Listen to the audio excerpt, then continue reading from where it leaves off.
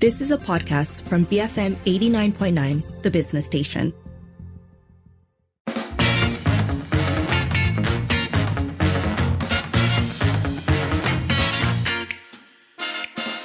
It's 5:08. You're listening to the evening edition with Lynn and Sharmila.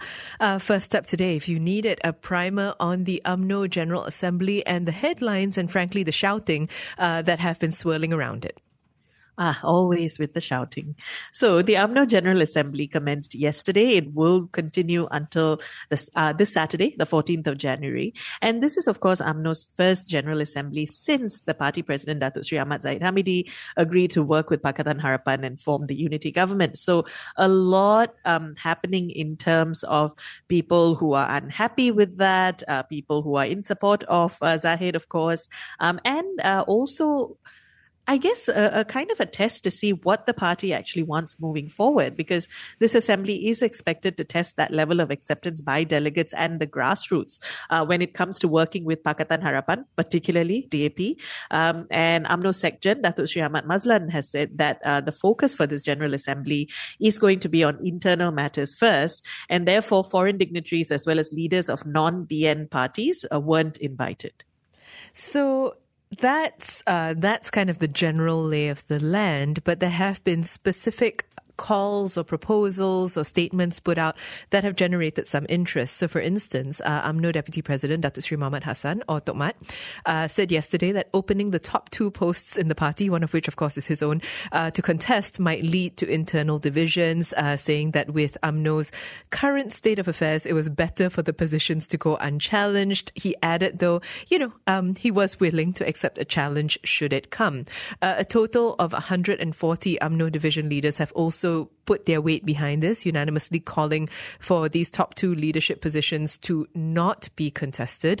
And it's coming from the same place, saying that there's a need to avoid a split in the party, seeing that they are going to face 6 state legislative assembly elections soon. So that, of course, hasn't gone unresponded to, right? You also have, who would you expect? Who would you expect to rise to the clarion call of this? Well, Khairi Jamaluddin has said that this call to not contest the UMNO presidency was quote-unquote madness. He called it a threat to democracy in UMNO. Khairi, of course, has indicated that he wishes to challenge the UMNO president for the presidency as well. Again. Yes. So that's at least some of the most recent drama to come out of the General Assembly. But there are other adjacent things going on as well. So, for instance, Zahid called out 10 members from the party who had signed SDs backing Tan Sri Muhyiddin Yassin SPM after GE15. And he claimed that these MPs turned their backs on the party. According to a source, 6 of these MPs were from UMNO, 4 were from BN component parties.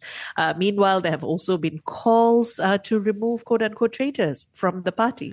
So a lot going on, as I say, a lot to do really with unity and closing ranks within the party.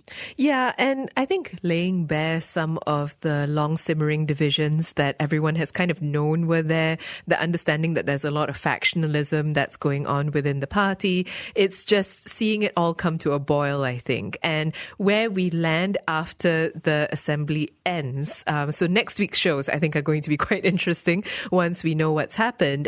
But in the meantime, we are discussing all of this today and the ramifications of it with Shazwan Mustafa Kamal, Associate Director at Vriens and Partners, who will be joining us on the line after this. We'd like to know, though, are you following along the UMNO General Assembly? Who or what are you keeping an eye on? That number to call is 77332900. Send a voice note or WhatsApp 018-789-8899 and tweet us at BFM Radio. BFM 89.9.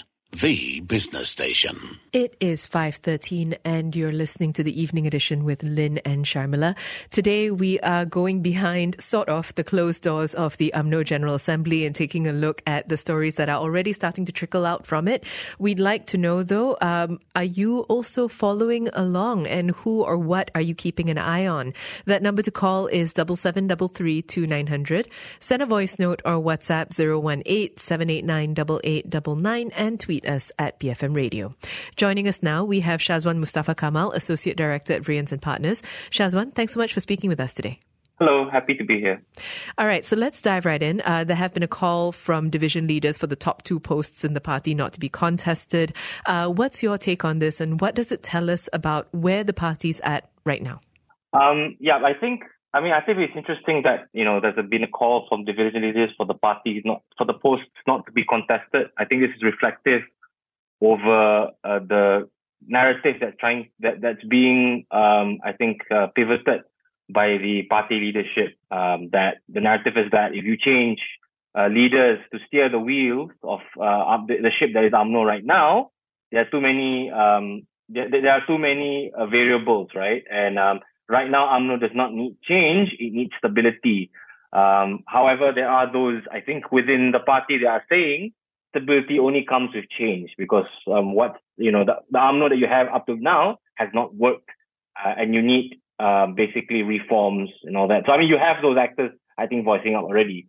So it's a matter of, I think, whether Zahid Hamidi can successfully navigate and position himself as the leader for UMNO.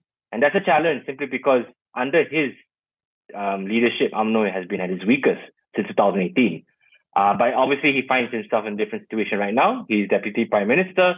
So ostensibly, he's using that to buttress his position and his faction's position to lead the party. And that's why you're seeing 140 division leaders out of, I think, 180, or was it, that are supportive of, keeping the top two leaders in power. But obviously, another question that some, I think, quarters within UMNO have been talking about is that division leaders are division leaders. They're rank and file, but they're not necessarily representative of, what the grassroots are thinking. And the grassroots are unhappy. So there's that, I think, different dynamics there. It will probably it will probably be, I think, extrapolated, or you can actually see it during the course of the assembly throughout the later part of this week. Although I think Zahid and the UMNO leadership is trying their best to sort of put a lid over any narratives that may run counter to what to the UMNO leadership, in order to provide a unified front.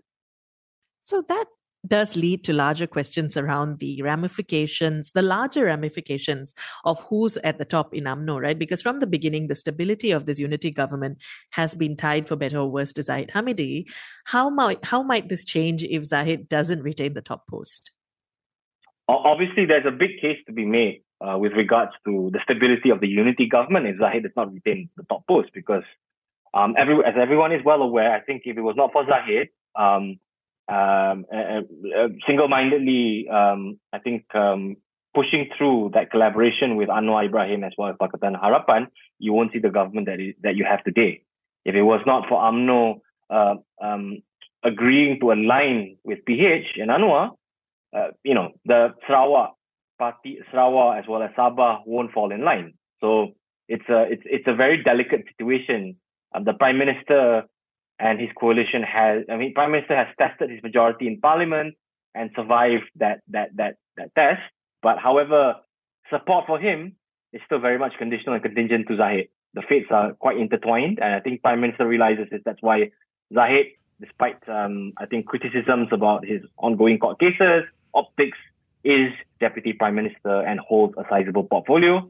UMNO holds more posts within government than DAP, even though DAP has more MPs in government in Parliament than UMNO.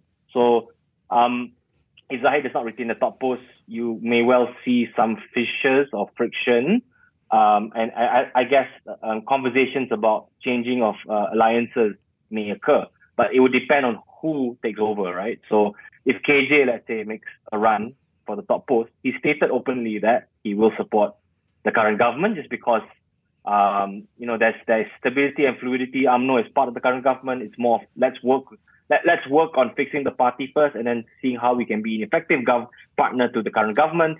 Survive one election cycle and then basically regroup.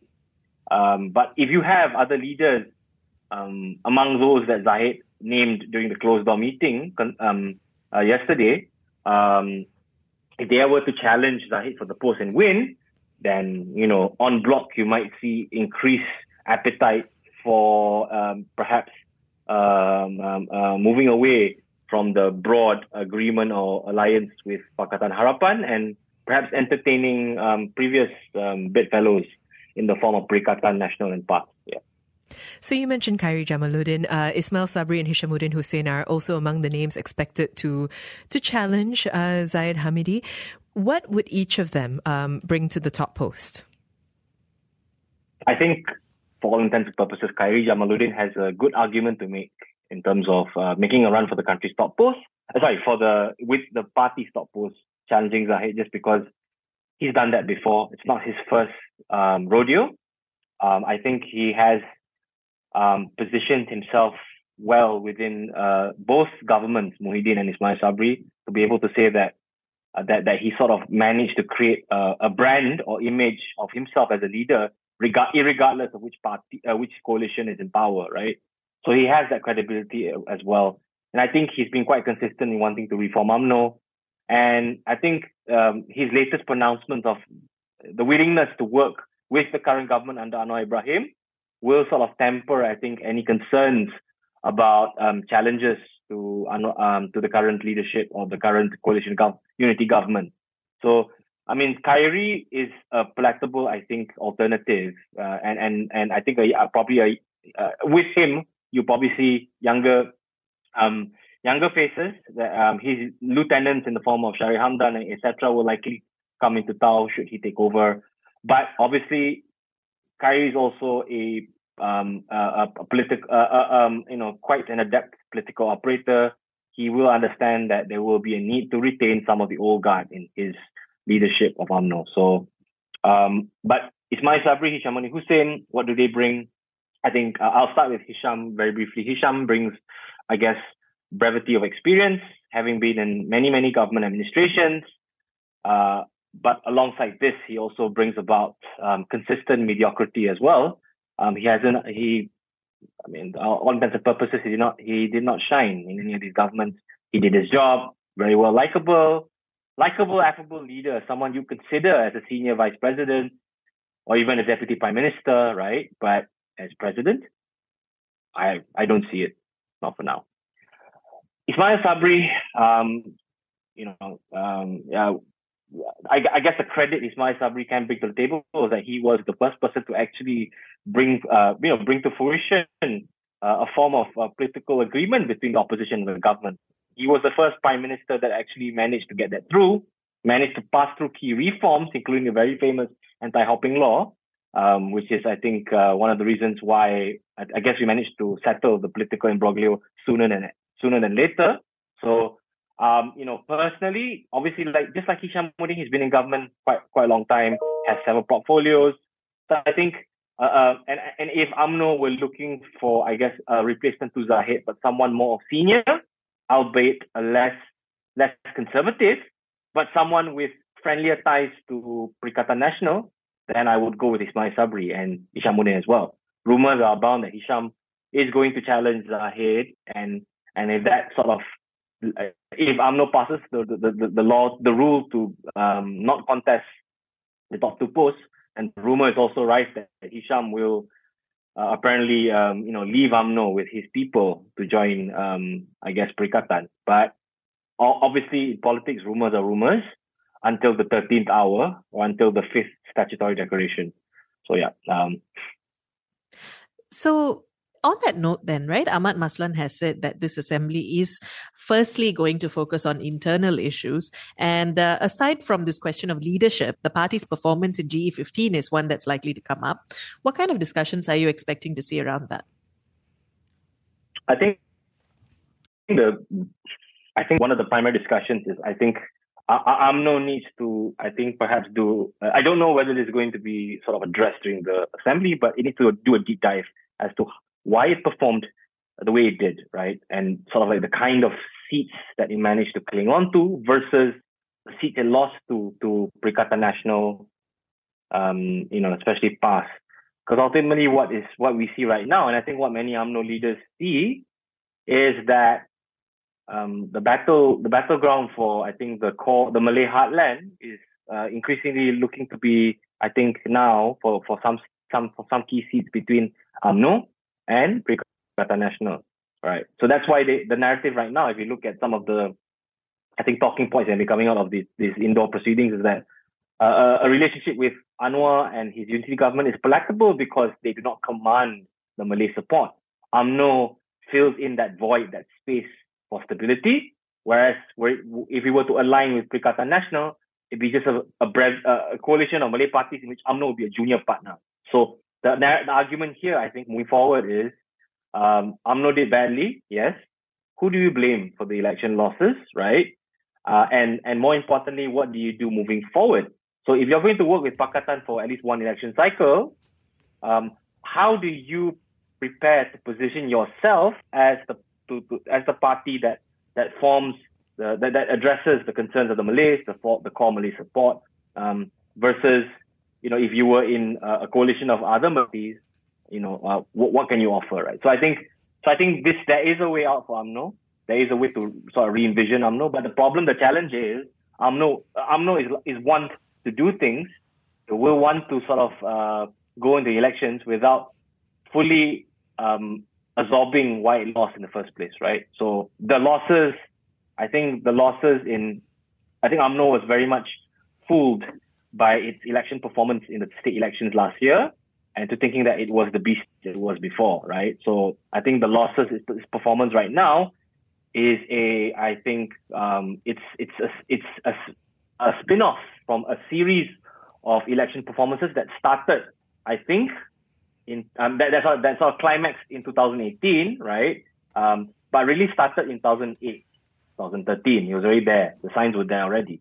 But I think right now it's come full circle. So it's up to UMNO and how it wants to position itself.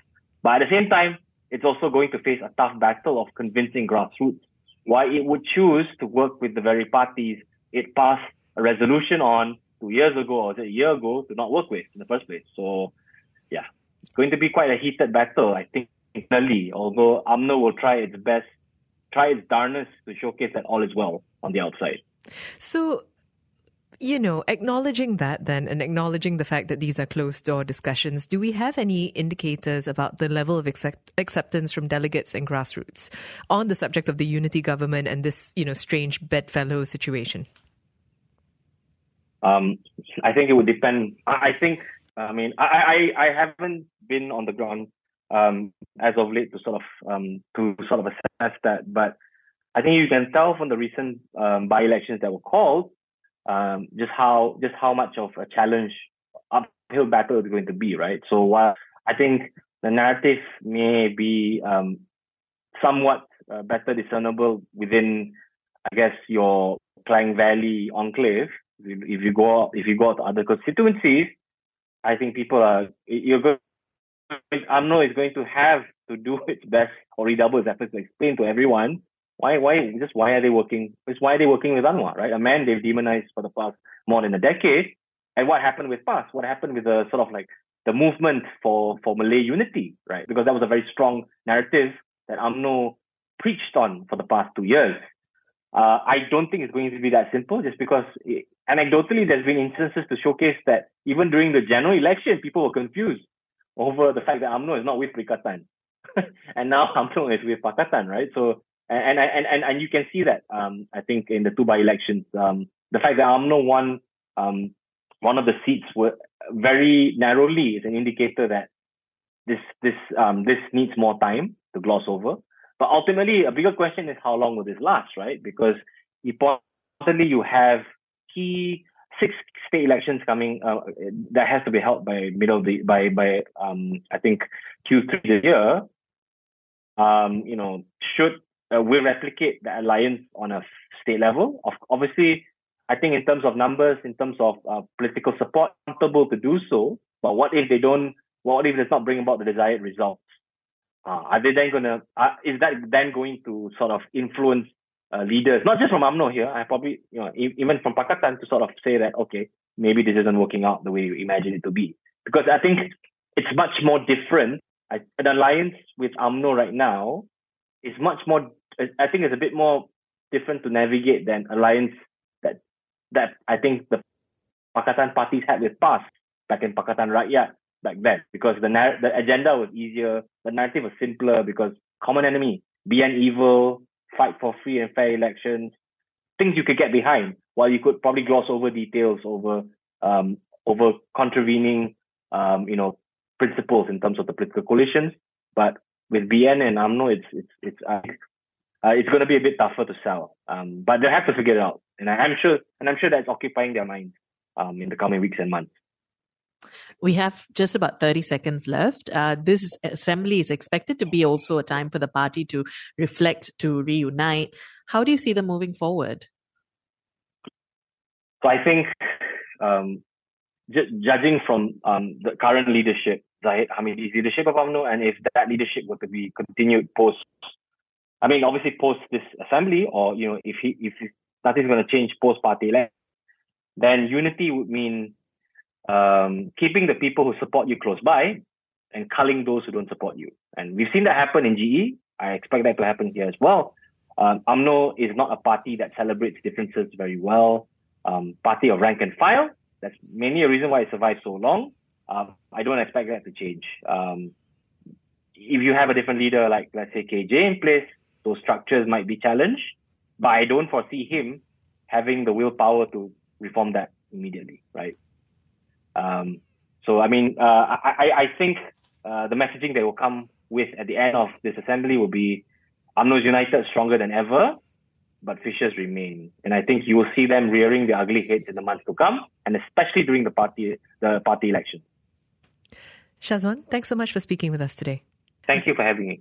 That was Shazwan Mustafa Kamal, Associate Director at Vrians & Partners, weighing in on the UMNO General Assembly, which started yesterday. It's going to continue until Saturday. Let us know if you're following along, and keep it here, BFM 89.9.